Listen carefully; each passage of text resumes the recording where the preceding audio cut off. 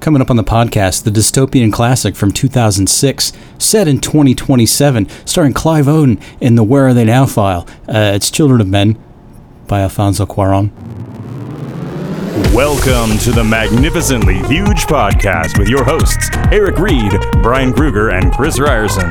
Three idiots who decided to slap an adverb together with an adjective to bring you one magnificently huge discussion each week about the movies and pop culture we kinda like, maybe even secretly love, before we ultimately crap all over them. We're not here to save the world, we're just here to make it weirder, one podcast at a time. This is Magnificently Huge.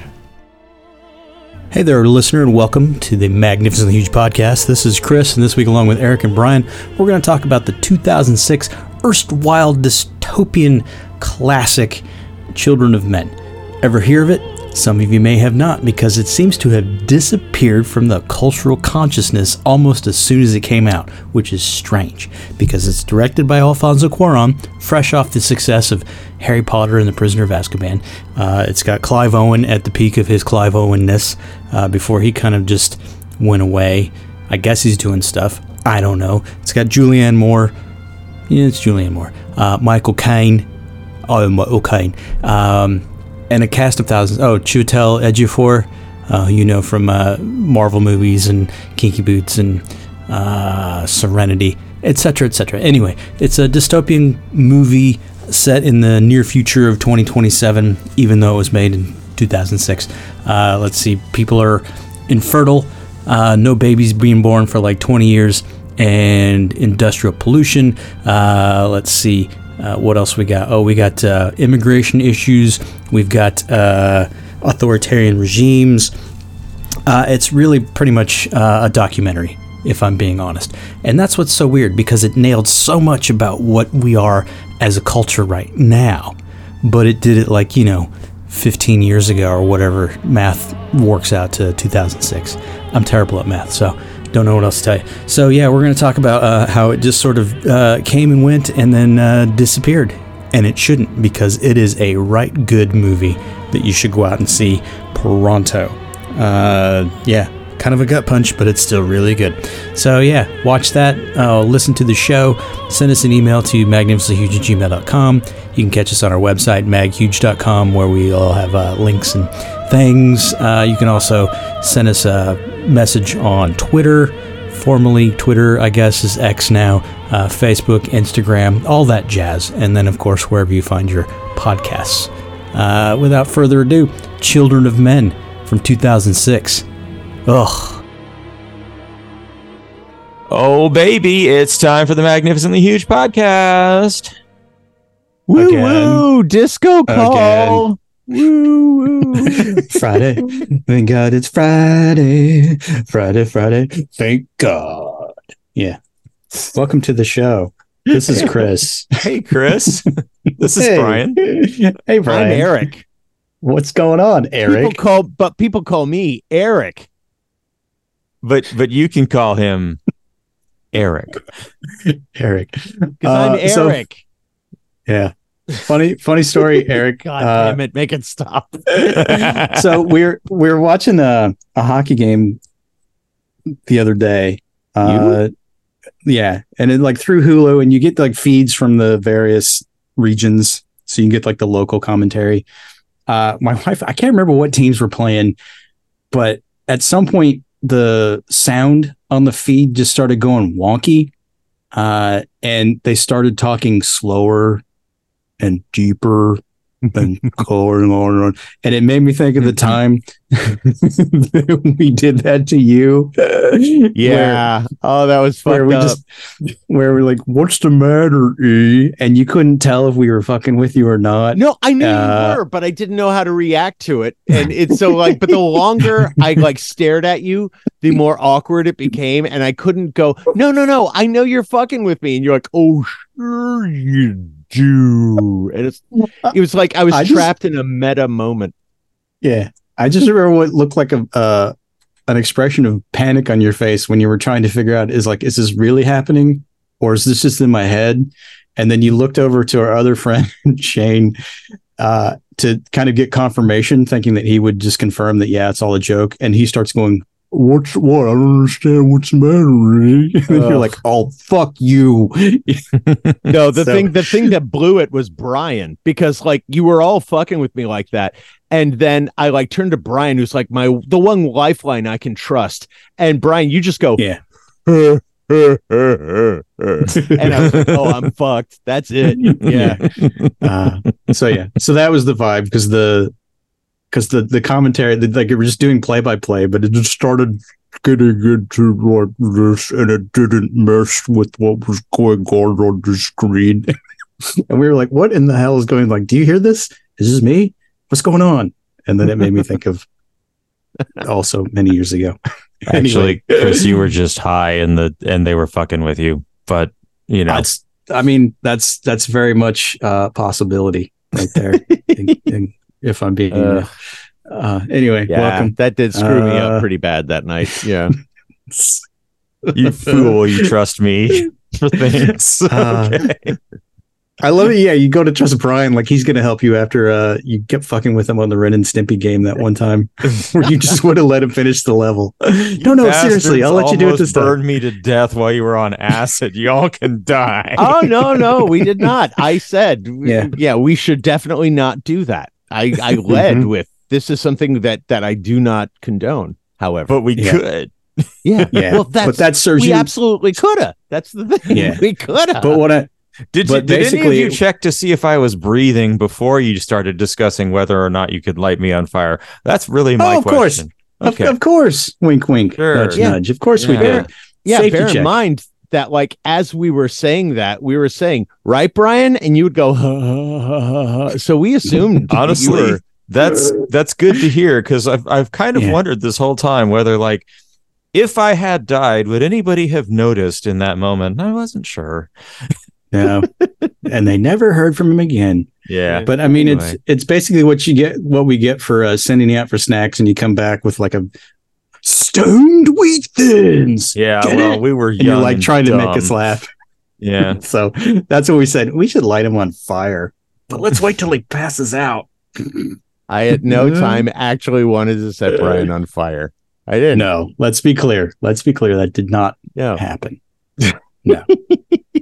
Hey, anyway, so welcome to the program. Now that we're not talking about things that only happened to us like 30 years ago, why don't we talk about something that's happened more recently to only us in the segment we call the fresh shit? This shit is fresh. Oh shit, that is fresh. This stuff is really fresh. It's why the people pay the big monies for the show. Is to hear They've already stopped listening. They've gotten every penny's worth out of this show already, is what I'm saying. So are there any series or sequels out that you've seen, Brian, that's not MCU related? I don't think there is. Actually, anything, right? no. I had completely other fresh shit this week, but I can get into it. Last week, Eric was telling us about a game he's been playing on Game Pass. I'll tell you about one I've been playing. Lies of P. Okay. Is that like Friends of P? The rentals. There's like no way I'm stung going with a jellyfish and you pee on yourself. That'll neutralize the burn. That's a lie. No way I can be able to describe this game and not. It tastes like warm lemonade. No, that's a lie. No, if you get stung by a jellyfish, you got to pour vinegar on it. It's not pee, you dumbass. Hey, You guys that's don't the even lie. know what you should be making fun of yet. Let me talk. No. Okay. Sorry. We got off onto a tangent. So, all right. So I've been a sucker for these FromSoft Dark Souls games, and there's a lot of companies trying to make games that are like them, but none of them are as good as the real shit. And Lies of P is that good. It is a full-on Dark Souls style game, but you got to understand. Can we just clarify? Is it the letter P or is it letter like P? P? As in, okay. P is his initial, because this is, I wish I was kidding, Dark Souls Pinocchio. Okay, you are Pinocchio, and you kill the living shit out of a bunch of other puppets and robots and mutated humans. It is a dark, like, Belle Epoque era take on the story of fucking Pinocchio. Oh, that's why they call him P, because they can't say Pinocchio. Less whatever interesting reason. than the urine part. Yeah. I guess. I mean, would it help if I told you that the way that you upgrade your skills is that you have to go and manipulate your pee organ? Oh my God. I wish I was kidding. No. Wow. Yeah. Man. That's Wow. either like a complete lack of forethought or really, really intense forethought. I mean, it's made in Korea, so I'm not sure. interesting. So it's Korea. So basically, Korean Pinocchio is just downright weird. I mean, it's Pinocchio, but like through a dark lens. It's definitely the sort of like grim for adults twist on it. But there is a blue fairy. There is a Jiminy Cricket character. There are people who have donkey masks and rabbit masks and stuff like that. But it's this sort of like this plague has come down because these alchemists are like doing shit to try to make themselves immortal, and meanwhile Geppetto and his business partner have built these puppets, and they've gone full like animatrix on everybody and killed all the people and taken over the town. And this is all just set up for you to be in this not at all inspired by the game Bloodborne Victorian setting, walking around killing shit with weapons Pinocchio, from your pee eyes organ. wide shut. Yeah. Yeah. And it's Stanley Kubrick's Pinocchio. At the very, very end of the game, if you get the good ending, they tease a character named Dorothy who has ruby red slip clicks her heels, and it's like they're gonna go to Oz or some shit with the next game. So they've gone bug fuck insane on this thing. But it's How a many hours really have you played good it? game. More than I care to tell you. We're pushing 90. So 90 hours, like Yes. straight? Like Well, you not just did a bunch of straight. crack and just decided, okay. I don't know how this works. I don't know how you kids play the games these days. You save them and then you play them again on another day. That's what you can do now. Okay, Chris, Good Lord. imagine a marathon of Steven Seagal movies, but you're holding a controller. It's like that. I mean, does my penis count as a controller? Because then you're spot on, sir. No, I'm Yes, kidding. it does. That's just gross. I'm just harking back to the days of Atari when you couldn't save. You literally had to leave the machine on and hope to God that nobody turned it off. And now it's like, it's a save point. Yeah. Last game I beat that way was Super Mario Brothers 3 on the NES. But since then, we figured out ways to turn it the fuck off for a little bit. Yeah. Just walk away. Just walk away. So Okay. Lies of P, it is. Honestly, I would not recommend it to anybody as their first Dark Souls style game. It is really hard.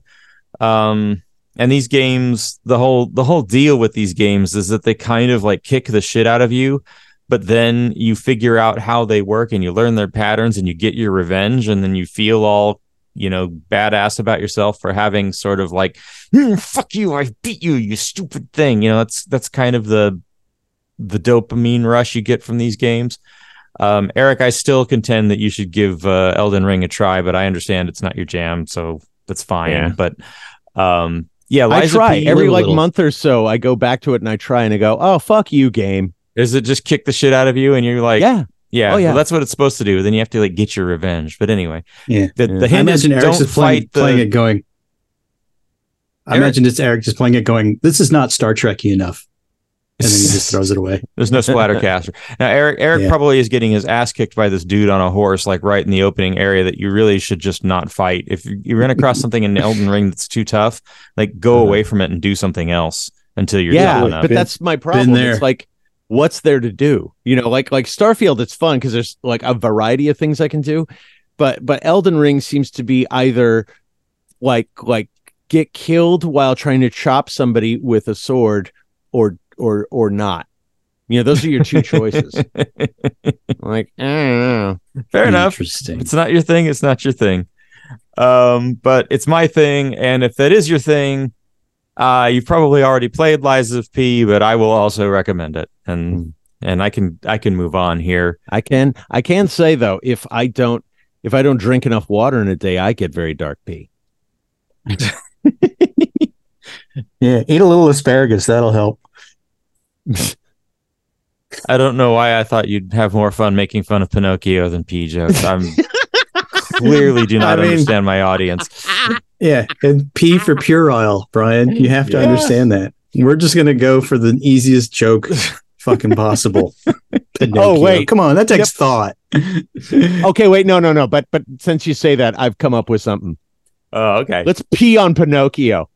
Let's get a Pinocchio. We'll pee on him. There's Pinocchio for you. No. And I'm retarded. You're in trouble now. Pinocchio's going to be pissed. Oh, Oh. A wet. All right. like With that said, yeah. I watched a movie. Did it have pee in it? Yeah. Does it have pee in it? It might. Let me think. I don't know. So new movie on Hulu. It's called Quiz Lady and stars Aquafina. Have you guys seen this thing? I saw the ads for that. Was interesting. I've seen the thing, but haven't watched it. You know what? It's a fun one. It's good. You could do worse. You've got That's it. like your Well, I standard say review. that a lot about movies, but no, I've done a lot worse this year. Quiz Lady is another movie in which Aquafina plays Aquafina, because that's pretty much what she does. It's a good gig if you can get it. Yeah, and then you've got Will Ferrell cameos as basically Alex Trebek, which is kind of weird and meta given that he plays Trebek on the old Saturday Night Live sketches. But he hosts this quiz show that she's addicted to, and Jason Schwartzman is the smarmy guy who always wins at this show. And Aquafina is paired up with comedian Sandra Oh, who plays this just completely self-absorbed asshole millennial, and that's Aquafina's sister. And there's some shit about like a dog getting kidnapped and their mom owing a bunch of money and shenanigans, but really it's just a bunch of plot crap to sort of get them into their little road movie, sisters bouncing off of each other scenarios. But it's a sweet movie. One of the things that they managed to do is find a way for every character to be somewhat sympathetic. There's no irredeemable anybody's in this. Everybody's kind of got a redemption arc of some kind, even the bad guys. It's fun, it's funny, it's if you're into Aquafina, it's your latest dose of Aquafina. I don't know how else to put it. I mean, yeah. From the makers of Aquafina, it's more Aquafina. Pretty much. Okay. So watch it is what you're saying. Sounds like a movie. It's a movie. Yeah. You could do worse. It's on Hulu. You don't have to pay nothing for it. I mean, except for your Hulu subscription, but yeah. Well, I get you. I'm just, if you don't have Hulu, maybe it's not worth like subscribing to Hulu to see, but if you have Hulu, it's right there. You can click on it. You can watch it. I mean, it's one of the streaming services. The endorsement is more ringing the longer you go. Yeah. I don't know what to tell you.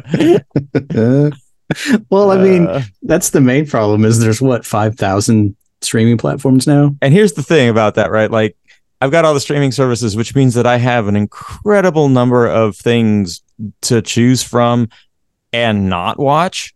So even when I'm saying things like, hey, it's a movie, you can watch it, what I'm really saying is it's probably better than 99% of the garbage on just about any streaming service, according to me. So, it sounds like faint praise, and it is, but it's not as faint as you'd think. I'm not on board with that. Yeah, I'm not on board with this a la carte system that they've developed. It's just no. I want 4 channels that show various programming, and then I can just honestly, it was better, wasn't it? Everybody was watching the same thing. Yes, it was, Eric. You're crazy. It was too, dumb. Eric. No. Ugh. All I really wanted was the ability to put together a cable package where I could say, I want this channel, and this channel, and not have any of the bundling. And I didn't want to, I wanted it to be like the percentage of the overall cable bill per channel that it would be. But now it's like you can get each channel, but they're all like, $30 a month or whatever. And you can pay more for all of it than cable ever was. Plus, just your internet subscription is now somehow the same price that cable used to be, bundled with internet. Yeah, but you can use the internet for things other than TV. I mean, the cable subscription was, pretty useless money, but I can use, the internet stuff to like do my job. So yeah, I guess we do like having jobs. Well, no, we like having paychecks. We don't like having jobs. That's why they have to pay us. I like having jobs I don't have to leave my house to do. That. There you go. That's the point. All right. Anyway, that's me for fresh shit. Who else has got some fresh shit? Whiz lady, ask for it by name. Do you have something, Eric? I do. Do you want to Rochambeau for it? Okay. What does that mean? Oh, I don't know. That's just something I heard on South Park once. You go ahead. Oh, okay. So on Apple Plus, I've been watching For All Mankind. Have either of you? This is like an alternate history on this. Is that right? Yes. You haven't watched it. I haven't watched it yet. It is an alternate history. It asks the question in like the first, I think 10 minutes of the show. What if the Russians had beaten us to the moon? Right. Which sounds like, a pretty simple premise. But the thing is how basically we got to the moon first and we said, yep, we won. And that's it. And got on with our lives and never went into space really again. Didn't go to the moon. Didn't do any of the shit we said we were going to do. Because we lost to the Russians, we get this hair up our ass to do better than them. And the space race goes on longer. And the technology that's developed, the energy that's put into the space program, all ramped up. So and the premise is, if we had been shown any humility at all, we might be better at things. The premise is that we don't have any humility. Okay, it's like we basically just had small man in the bar syndrome when the Russians beat us to the moon, and we never give up, trying to top them. It's fun. It's, again, it's an alternate history. So there's a lot of stuff you kind of have to go along with. I really like it. I like the character work. I like the people in it. I like the problems they have. It's a little soap opera-y at times, but then so is Star Trek. And this is, it's Ronald D. Moore, who created a lot of Star Trek shows, wrote a lot of Star Trek shows. Yeah. And he is basically doing what Star Trek Enterprise was supposed to be. Enterprise was never supposed to leave the Earth. It was just all the buildup of the program. This is that. This is, I mean, it really feels like Star Trek Part Zero. The they're trying to build the warp drive or whatever. Yeah. Right now, we're just going to the moon, but the moon is the stepping stone to Mars, which is the stepping stone to deep space. And the moon, New Berlin, Tycho City, whatever them. You're amazingly on target for someone who is making fun of it. Yeah. Okay. But it's all early stuff. It's the idea of this is what it would take to get that Star Trek utopia, and it's all very messy. But it's a really good show. Every season they skip forward 10 years. They give you all of the little, bits of there's a lot of things they change because they're having fun with alternate history. Like John Lennon doesn't get shot to death, but Pope John Paul does, and Teddy Kennedy becomes president after Nixon. It's a whole, it's kind of cute and tongue in cheek, but at the same time you're going, there's no way that Gary Hart is still going to be a political force with all this going on. It's like the world changed. The things that made these people important in our world, if they don't exist, then these people aren't important. So they're just trying very hard to not have Ronald Reagan get elected. Is that basically what they're saying here? Oh, he gets elected. Don't worry. Oh, okay. Yeah. Okay. But yeah, it's a lot of that kind of stuff where it's like you're being too cute by half, But but otherwise, it's really fun. This even the science part mostly is correct. I like that. I like that they pay attention to physics for once. There's no sound in space. That's why in space no one can hear you scream. Yes, exactly. It's true. Also, because they're not there. But yeah. Does the Pope wear a funny hat? Does a bear shit in the woods? Yes. Exactly. So, yeah, I recommend it. Joel Kinnaman's the only name I can think of that's in it. And the sheriff from True Blood, the guy who's always Stackhouse, that guy, he's in it.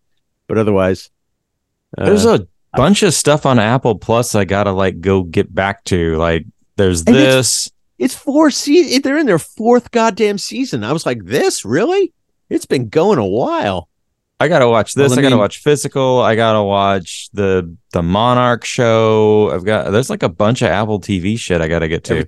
Every time I hear that, all I hear is the Monarch from Venture Brothers. All right. What else you got, Eric? Yes. That's it.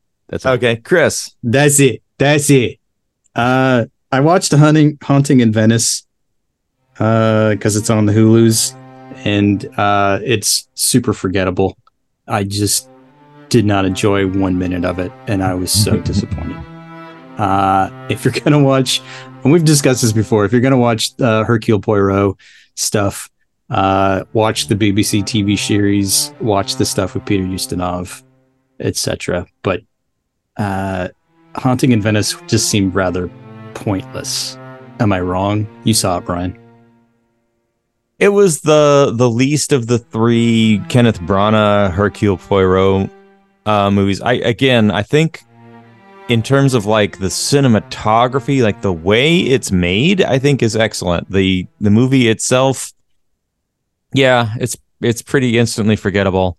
Other than the fact that they deliberately shoot Tina Fey's bad side.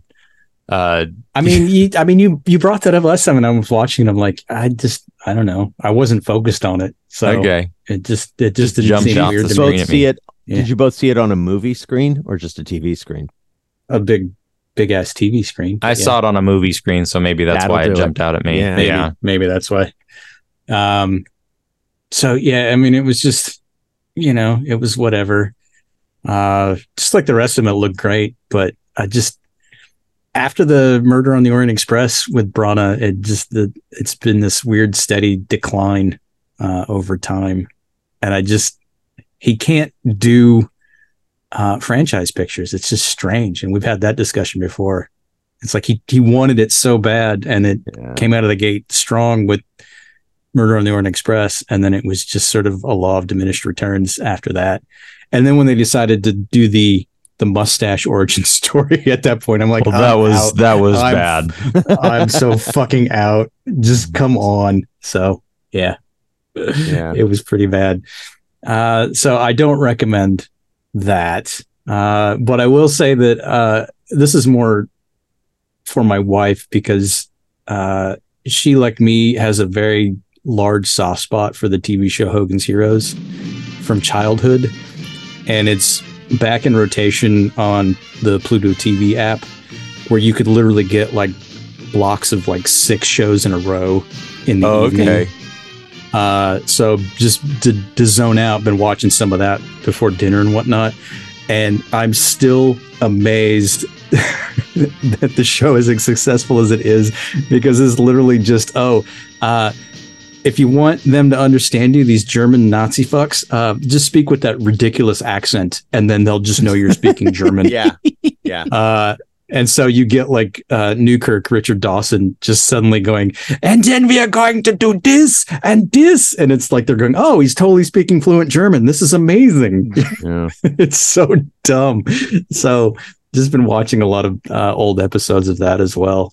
I didn't realize that was a thing they did. That's hilarious. Oh yeah. Is it a conceit that he is speaking German and they show that by having him have an accent, or is it just the accent is just more than enough for the purposes of this very bad disguise? I think it's just shorthand for it. It's like, because they can't do subtitles because that would be too hard, because people don't want to read. And so they just do these ridiculous German accents just to tell you that now they're speaking German, wink, wink, nudge, nudge.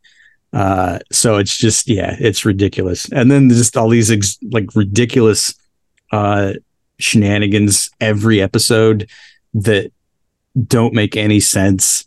And then like half the time it's like, well, we destroyed the rocket, but it's like, yeah, but you didn't do anything to the plan, so now they're just going to build another one, you fuckwit. But okay, cool. Speaking We're in prison, what do you want, dude? Yeah. So it's, but I mean, German prisons famous for their shenanigans from the prisoners' perspective during World War II. I mean, that's kind of the thing, right? Yeah. They wanted to make a TV show version of Stalag 17, but they didn't want it to actually be, dark. Yeah. I think what I like most about it is that they deliberately make every single Nazi look like a fucking stooge. Every single time it's consistent. Klink, Schultz, General Burkhalter, etc. It's just, they're all just ridiculous people. And it's just, it's just a giant fuck you to all of the Nazis and Hitler and this and that and the other. That I get. I always appreciate that. But just watching it now, it's just, as an adult. Wait. You're saying that it's okay for the Nazis to be the butt of the joke? Like, we can make fun of them? They need to. What about their free speech, Chris?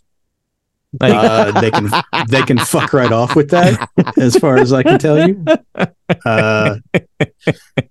But all I will say in ending this little discussion is that it's hard to watch Hogan's Heroes as an adult, knowing how Bob Crane met his end, and it just puts a weird pall over everything. It's just like, I know how you die, bro. And it's not good. So, so tell watch the audience if they don't know how Bob Crane. First of all, most people don't know who Bob Crane is, but yeah, he's Colonel Hogan. Now go watch the movie Autofocus if you want to know all about Bob Crane and his death. That would do it way more justice than I could tell you. But that's enough. Greg Kinnear playing Bob Crane as just this weird sexual deviant who ends up getting killed by what may or may not have been a liaison with another fellow. It's the star 80 of 60s sitcoms. Let's just put it that way. And we'll move on. So Hogan's Heroes, kids. Ask for it by name. I know nothing. Hogan. Oh yeah, that was an interesting thing. What's his name? Who plays Colonel Klink? I used to know his name. But like Warner was one of Warner Klemper. His condition for playing Colonel Klink was Colonel Klink can absolutely never be sympathetic. You're not allowed to write anything for him where we go, okay, he's a human. He was like, no, fuck this Nazi bitch. He's always a bad guy. Yeah, no, and that rings true. I like that a lot. That stayed consistent. So yeah, it's it is what it is. It's a blast in the past. It's one of my guilty pleasure shows that has remained so for 40 years. So remain guilty and a pleasure. Yeah, not like them Steven Seagal things, but yeah, it's good. which is neither. Yeah, they're just guilty as charged. Not even a pleasure. So let's get on with it, shall we? All right.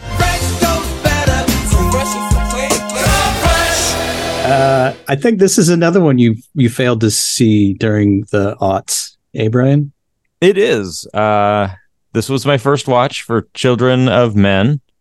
It's tough, man. It's tough.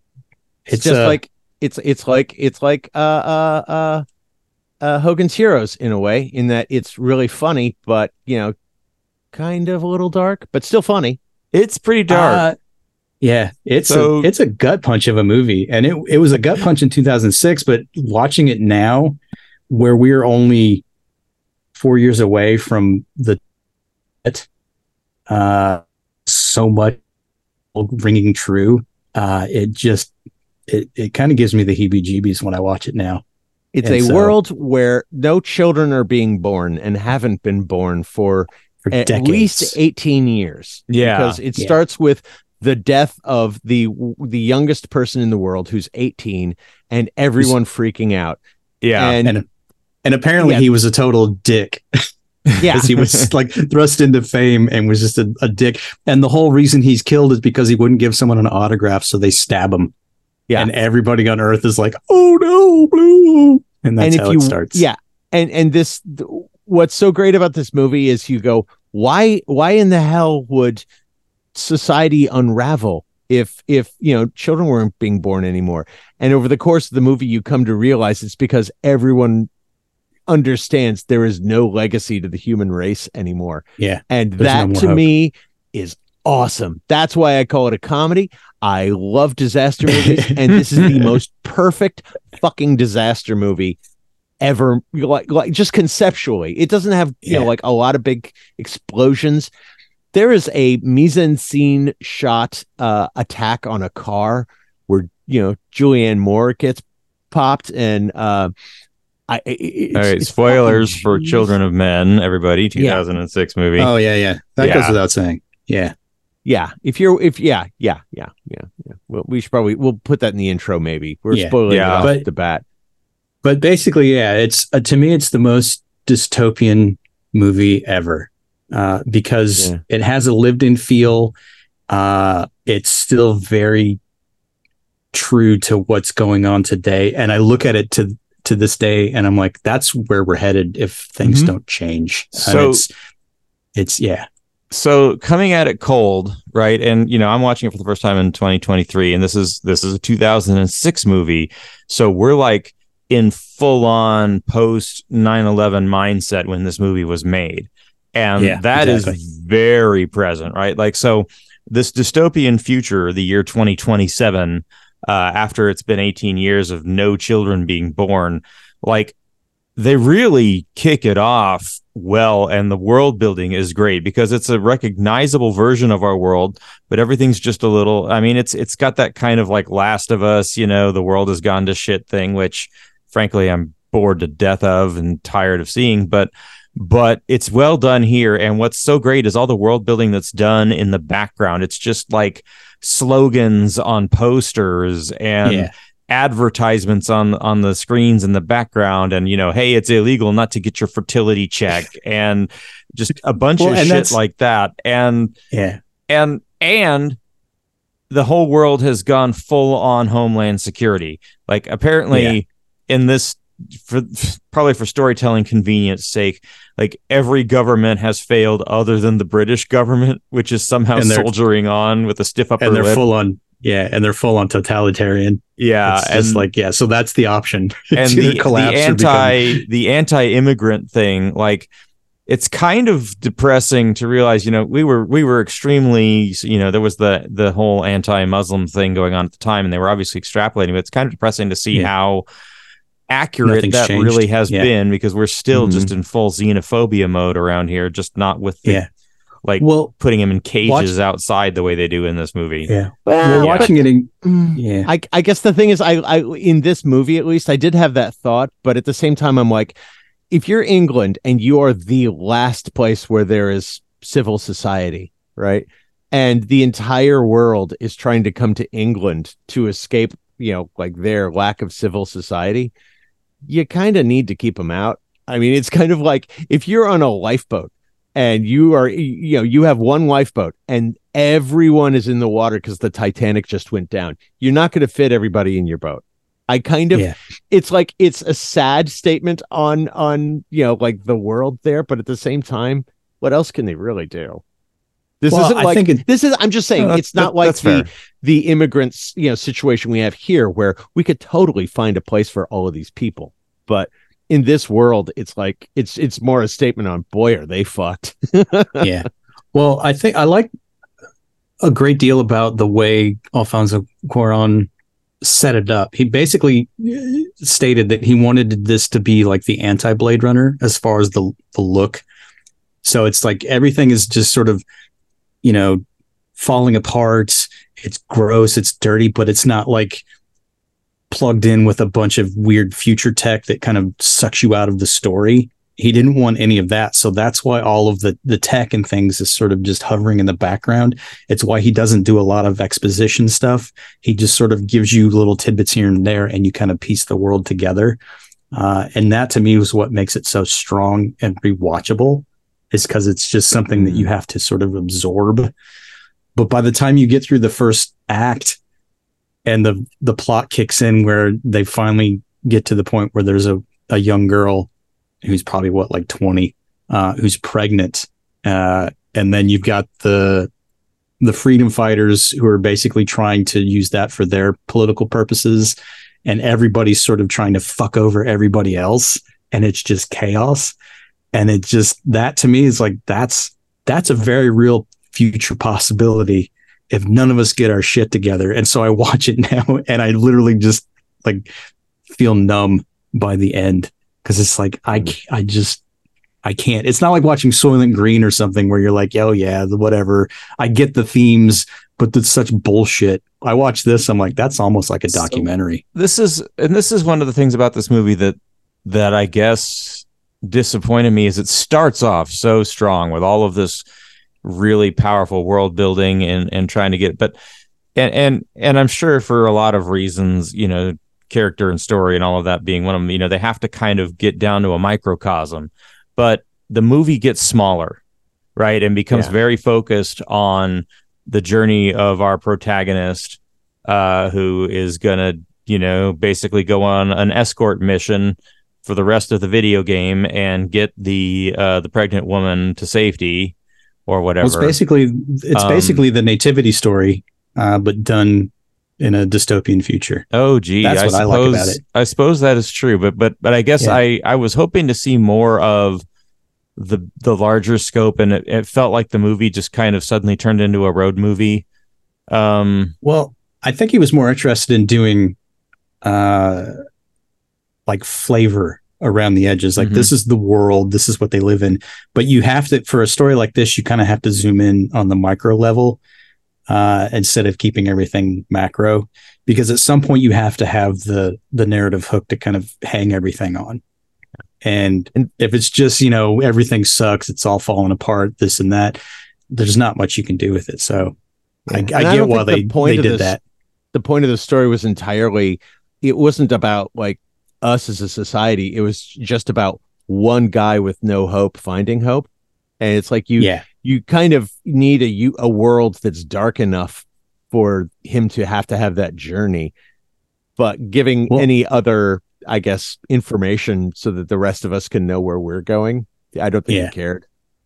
Well, I love the peripheral stuff that Cuarón does. Like when they send Clive Owen to his rich cousin to get the transit papers, and then he's like been collecting all of the great works of art so that somebody's got them, and Clive Owen just looks at him. He's like, why are you collecting shit that nobody's going to see in 100 years because we're all going to be fucking dead, and it's that kind of thing. But he's got like the Guernica by Picasso in his dining room, which is all about Picasso railing against the Nazis, dropping bombs on people in Spain just to test weapons. He's got, Michelangelo's David. And then they look out the back and it's like the cover of Pink Floyd's Animals album. Yeah, with the pig. It's like the pig and the smokestacks and stuff. And that is sort of an anti-capitalist album, as it were. So there's always like weird little things that he throws in around the edges to kind of give you flavor. Yeah. And he doesn't tell you directly, this is what it is. And so you're watching it and sort of absorbing it. And if you're clued in enough, you can start going, oh shit, oh crap. And then it starts to sort of blossom out a little bit more and adds a lot more depth to it. This is the stuff I really did like. I really liked the way that they created this setting, and they did the storytelling cinematically and not like in your, like, at no point do they ever explain, for example, why no babies have been born for 18 years. It's just, that's just the world you're in. Right. I hate when movies try to explain why the shit went down. It's like, nobody cares. Like, this is now the way it is. And so deal with it. So I love that aspect of this where it's just, it happened. Fuck. So they give it to Michael Caine to basically said, could be this, could be that. Who the fuck knows? And that's basically all we need. They don't ignore it. You don't feel like you didn't catch something or something got left in the editing. But can we talk about Michael Caine in this movie for just a moment? Love him in this. He's like full on hippy dippy dude, and he's just hilarious. And when he's trying to explain the strawberry cough weed to anybody that will listen. It's so funny. And then if nobody's interested, then he goes into the whole pull my finger. I mean, it's just like, you're such an old grandpa, but good Lord, it's a fart joke every time. He's just hilarious. And you can tell he just went for it. So he's a definite highlight for me. Apparently, he based his performance on John Lennon, who he knew. I was gonna say he looked exactly like in the pictures on the desk of him. He looks like fucking John Lennon, totally. Yeah. So there's a lot of weird, deliberate choices that like should be in your face, but they're not. It's like after you watch the movie, you start picking apart. Oh yeah, that and this and that. So let's talk about deliberate choices that are in your face. Eric, you were trying to go off on about the car, the scene that starts with the car. Right. That it's all like a single shot. It's hard to find the cuts, but it's I guess what I love is it's just a dopey, boring car trip moment, and they're talking and they're laughing and they're sharing stories, and then suddenly the fucking zombie onslaught happens to them. Not real zombies, but people. Yeah, the but way might as well be. people Yeah, are fucking zombies. Yeah, that and the just bottomless violence that erupts from this scene, and it's all inside the car. I mean, it is so well done. I mean, Julianne Moore in this, ostensibly one take, obviously multiple takes, but still, the scene starts with her doing this flirty thing where she's literally like spitting a ping pong ball from her mouth into Clive Owen's mouth, right? Which I think was optical. I don't think that was really going on, right? Sure, but it goes all the way through that. She does her death scene in the same quote unquote shot, right? Yeah. Like that is a very intensely planned out bit of a movie, and this is the movie that Cuarón makes following Harry Potter and the Prisoner of Azkaban. And this one had been in development before he got that, right? But both and movies then he went have and did Harry Potter, the big continuous shot thing going on, and I think it was Azkaban where he sort of had enough help from that giant production team to sort of understand how to pull this off, and uses it when he makes this film. Well, they do like 4 different versions of that uninterrupted shot. And I think the longest one is like 6 or 8 minutes, and it's the one in the internment camp where they basically follow him through the streets as he's trying to get back to the girl and the baby. And it's just basically when they did the car escape scene, it's like they developed a whole new rig for it. They had like seats that would collapse in the car, so when they did the pan-arounds, the actors could like duck out of the shot so that they could go to the next one. And it's just really elaborate setups. And it's like you read this stuff after the fact, you're like, that's a lot of work for this, and it's amazing. And I remember when it came out, everybody lost their minds because it was something you hadn't really seen much before. But you look at it now, you're like, oh, okay, I get it, whatever. But so much work went into it, and it's so good. Yeah, I mean, we've seen movies like 1917 or whatever that literally the entire movie is that, right? Birdman. Yeah, Birdman, or the Spice Girls video, but but I do think it was really powerful. There was the last one of these that they do, which is sort of the big gunfight and escape sequence at the end of the movie. There's a moment where we get some like crap on the camera lens, and it's creating this bokeh effect, right? Because it's the handheld camera look, and it's got spots on it, right? And I'm sitting there going, oh shit, are they now going to have to figure out how to put these exact same spots in every stitched together piece of this shot, right? No. Or like, were they even there, or were they added in post? And there's a point during this uninterrupted shot where the spots vanish. And it gives away where one of the edits is. It's where they're panning in a staircase. But I was just like, damn, they didn't commit to the bit. I was I see that in video games a lot, though, where you get like a big screen splatter and it just slowly disappears so that you don't notice it's gone. Yeah. Well, I think that one happened while they were doing one of the takes, and the DP convinced Cuarón to just keep it as like extra flavor. Because otherwise it was like a 5 or 6 hour reset to do the sequence again. And so it's sort of like, you gotta weigh your options. No, I'm and they saying ultimately add decided some to keep spots it. to the last shot in post, like hold the illusion like you really did do that. It would have been amazing. Yeah. But anyway. Well, I mean, there's so much going on in this thing. And ultimately it's about how society has just lost hope for anything, because it's like, why bother doing anything if everybody's just going to die and it's all for naught? Yeah. And so you do the big reveal at the end where she's had the baby, and then all of the fighting stops in that building, and everybody just looks at this child, which is effectively Jesus. Let's just be real.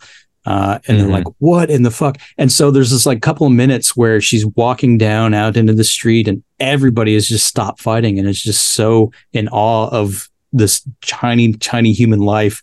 And then just almost on a dime, like an explosion hits and a rocket gets shot into the building, and then they start fighting again. And that to me is the most perfect encapsulation of humanity. It's like, we'll stop for like 2 seconds to, in awe and wonder at the miracle of life, but then fuck you, I'm going to kill that guy because I disagree with him. And it's just like on a heart, like a dime, it just kicks back in. And that's just this little bits like that they do through the entire movie to kind of keep you on your toes, because it's like, this is not gonna wind up as some sort of great everybody hug it out kind of ending. It's a very ambiguous ending. It's like, well, maybe not. I mean, is there anything in human history that where death and suffering isn't just replaced by more death and suffering? I mean, where is show me any happy ending? I think when if this had just been, well, I guess everything's going to be okay now, if it had been that kind of ending, this would have been just such an insult. You had would have been that way, screaming at the fuck you. Yeah.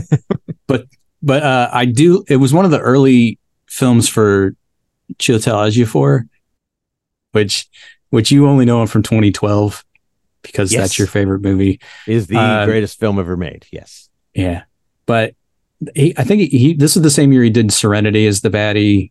My wife and I always know him from Kinky Boots first and foremost, and that's what we call him. We call him Kinky Boots. We don't even use his real name. But he's like the second in command of the Fishes, the group that's sort of pro-immigrant. But he orchestrates that whole ambush on the car to kill Julianne Moore so that he can take over and then do the thing. And so that's where you start to see like elements of, I don't know, like Sinn Féin and stuff like that. They just incorporate all kinds of historical things and kind of moosh them all together for this future pastiche, I guess, if you will. Okay. So you get a lot of like he does do one of my favorite things that I wish people would do more of, which is if a character is played by a big name actor, they are not at all safe and they can die at any moment. Right. And Julianne Moore kind of tells you that. And so, he removes the notion of plot armor from the movie pretty quickly. And you're sort of like, okay, I can't assume that character is going to come back because they're played by recognizable actor. Right. Yeah. Well, this is the other, speaking of casting, like after the movie was over, when I watched it recently, I did not forever realize that Charlie Hunnam was the dude with the dreads, like the other, like who was trying to kill Clive Owen through the entire thing. It wasn't until I just watched it and I saw him pop up, I was like, holy shit, that's crazy. Because you don't even recognize him in this thing. It's so weird. But they basically do like you said, the road movie plot. They got to get to point A to point B to get on the ship to go to the Azores to get to the Project Humanity, or what was it called? The Human Project. So it makes me think of the Human Fund from Seinfeld. Basically, The Last of Us rips this movie off plot-wise pretty big. Oh, sorry. Interesting. But yeah. But I've never read much more of a film noir, though. I what I like about this film personally, besides, the obvious destruction stuff, is that the way they do it, like you said, it's reverse Blade Runner. It's still a noir, though, about a guy who is disaffected and doesn't give a fuck and is trying to save the day in a dark crap world. Yeah. Well, like I said, it's when you start looking at it from the perspective of it's a dystopian nativity story, that's what gets me. Because then Clive Owen morphs into Joseph. She's married. They've got the, the baby who's the savior of the world. Lotta. And so it's just this weird pastiche of themes. Sorry. Like the savior of the world, blah, blah, blah, blah. Yeah. You die, I die, everybody dies. Everybody dies. Yeah. A little heavy metal for you. But then you get like the Blade Runner influences. You get a lot of like Clockwork Orange elements added in. So it's done in such a way that's not cloying, though. Because you watch some of these, especially like in the early 80s when they decided to do all the Road Warrior ripoffs. And so they were all basically just versions of those bits from Road Warrior. This is not that at all. It's sort of they took the elements that they wanted, but they changed them up and made them unique enough to where you don't notice at first glance. And that's what I think I like most about this, is because it's such a well-constructed movie. And I have never to this day been able to figure out why it is not even a big cult movie. Like you talk to people and most people don't even know what this movie is. And that's just baffling to me. So a lot of cinema from the early zeros is kind of lost, isn't it? There's just this gray area where we have a couple of hits, but mostly, all anybody knows about are the Star Wars prequels. The Lord of the Rings, Matrix. Yeah, but, I think maybe that's why it's not a big deal anymore, because we're now obsessed with IP and not actual movies. I guess this was right before Iron Man sort of changed everything, I guess. But I mean, you look back and it made like literally every critic's top 10 list. It got like 3 Oscar nominations. It did okay at the box office, but it's like it just disappeared like a fart in the wind. It's like it's such a great movie, and it's not even a cult movie at this stage, and it doesn't make any sense to me. Everybody should watch this movie. Yeah, and but you know what else disappeared like a fart in the wind? Clive Owen. What? I think the fact that he has absolutely no staying power as a star or celebrity might have something to do with it. Nobody's running out to see the next Clive Owen movie. Yeah. But I mean, this was like peak Clive Owen. And I guess he had a lot of input into the screenplay as well. So I don't know why he just sort of disappeared either, but he always just has the perfect hangdog look. So he's like, I couldn't imagine another actor playing that role in this thing to the same effective degree. So it's just this weird blip, because I talk to other people. I'm like, Children of Men, this, and they're like looking at me blank. Like they have no idea what I'm talking about. I'm like, how do you not know what this movie is?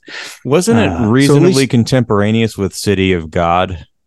Because I remember at the time seeing the ads for City of God, and there's like this big dramatic shot of thing that's shot in a circle. And then there was Children of Men, Sea of something, Sea of 3-letter words. It's funny, they made a sequel to City of God that is City of Men. Oh boy, that makes it even weird. But I remember I think City of God about came which out. movie was which at some point. Yeah, I think City of God predates this one by like 4 years. That much, okay. But yeah, it was just strange to me that it made sort of a ripple, got some Academy buzz, and then it just kind of disappeared, just poof. I wonder if there's a rights issue going on, because I had to rent it. It was not on any streaming service. I had to rent this movie to watch it. And that's what I mean. It's one of those that it's just sort of like, why did it fall into this weird crevice? Because it's literally one of the best dystopian movies I've ever seen. I mean, I love it so much, but it's also, maybe it's because it's such a huge fucking downer. Because even the ending is not that upbeat. But the thing is, there's a ton of movies that are like equally downer that are, culturally significant and still around. Yeah. It's like, You're right. It is there. It is a mystery as to why this one isn't. It doesn't have the same sort of I don't know, awe around it. Cachet, staying power. That's it. I mean, That's it's just it. it's just a weird one. But I will give this one kudos because I did, when I saw it in the theater, I was so for lack of a better phrase, I was moved by it because it was like a gut punch. So I sat through the whole end credits, and the very, very end of the movie, like the last 2 minutes, they play a song by Jarvis Cocker called what's the name of the song? Shit. Rule the World, I think it is. I think that's what they call it. And it literally is the most fuck you song to everything on the planet. That the cream cannot help but always rise up to the top. Well, I say shit floats. If you thought things had changed, friend, you better think again. Bluntly put in the fewest of words, counts are still running the world. Counts are still running the world. It's just a very sweet dirge of the song with piano, but the lyrics are just devastating. And so it's like, he's like, they say the cream rises to the top. Well, I say shit floats. And it just kind of rolls through from there. But it's such a good song. And that's the first time I had ever heard it. And then when his album came out in like 06, 07, that was like a hidden track. And I felt like I had struck pay dirt. I was like, oh shit, it's the song Children of Men. And I lost my mind, but I didn't have anybody to talk to about it because nobody knew what Children of Men was. I was so disappointed. I gotta maybe, and you know what? Maybe it's that song that is why, but it's Running the World. Sorry. I'm fucked up. I'm fucked up because I know I watched this and I'm smiling and laughing the whole time because I know what's pissing everyone off is I'm not going to leave a legacy. It's like, no, you're not. Fuck you. You're not going to leave a legacy. You're doomed. And good. Why do you think you're so significant that your legacy matters? Thank you. Sorry. Yes. Why do you think you're so goddamn special that you need to leave a legacy? And that's what bums people out because they're like, oh yeah, oh gosh, what if there wasn't a legacy? What if I wasn't able to like make a photocopy of me to carry around my dumbass pictures and show people what I looked like when, I looked like them more. Yeah. What you do to somebody like that is you ask them to tell you all about their great grandma. God, what was her legacy? Yeah. Well, I think what the funniest thing in the movie, and it sets the tone perfectly, is while they're all watching the news about the death of baby Diego, who everybody knew was a dick anyway, but they're all really distraught. And then Clive Owen goes up to his boss. He's like, you mind if I work from home the rest of the day? This has really affected me much more than I thought it would. Yeah. What a great moment to show this character's cynicism early on. Yeah. I just want to get the fuck out of here. And I got away. And it just, made me think of like, I'm sure there was somebody out there on 9/11 that did the same thing. It's like, I'm really just affected by this. Yeah. I did that. We know. I mean, we all did that with COVID. It's like, do you mind if I work from home for like the rest of my existence? The rest of my life. Yeah. This COVID thing is really affecting me more than I thought it would. Yeah. Well, and the other weird thing with Children of Men too, because the whole conceit is there's nobody under the age of 18 by the time we get to the movie.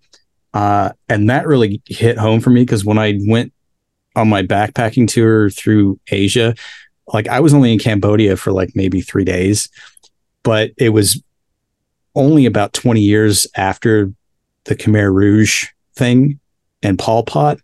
And there was a huge gap between the younger generations that grew up after Pol Pot And then the old people, like all of the people in between were basically gone because Pol Pot killed them all. And it was so strange. Oh, and so damn. that sort of was a layer over Children of Men. I'm like, it's a mind fuck when you start thinking about stuff like that. I could see the characters in this, like Clive Owen, especially, where you're sort of just dealing with the idea that there are no more generations. And so it's like, do you just say, fuck it, or do you soldier on? And so that's sort of the crux of this. But even the people soldiering on are doing it for very selfish reasons. And so it's just everything about this movie. I'm like, it is so now. It just I get sad, but then I get elated because it's such a well done movie and blah, blah, blah. And so, yeah, it's a gut punch, this one. So I do apologize if you went in cold on that, Brian. No, it was a good movie. Okay. Just, okay. Yeah. So yay. It's a drama. It's a serious movie. It's a drama. They got anything like this on Apple TV? Man, I wonder. Probably. Yeah. Silo. Silo. Okay. After the apocalypse, when everybody is living in like they don't know how it got there. They've been there for centuries, and check it out. I'll talk about it next week. Okay. All right. Well, speaking of next week, if you subscribe to the podcast, you'll hear another show next week. So you should totally do that. Goddamn right you will. And we're not going nowhere, bitch. We're not going nowhere. If Eric can just figure out what time it is. It's our goddamn legacy.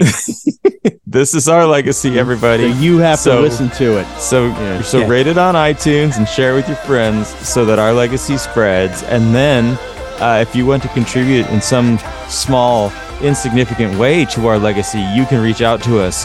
You can find all of our socials on our website, maghuge.com, maghuge.com, or just search for Maghuge or Magnificent Huge on whatever you're using. Maybe we're there. Or email magnificenthuge@gmail.com. And if we deign to, we'll add you to the glorious legacy of the Magnificent Huge podcast. And just remember, one day, you'll be dead. Thank you. Life is shit. Life is shit. The world is shit. Yeah. We did it. Yeah, we did.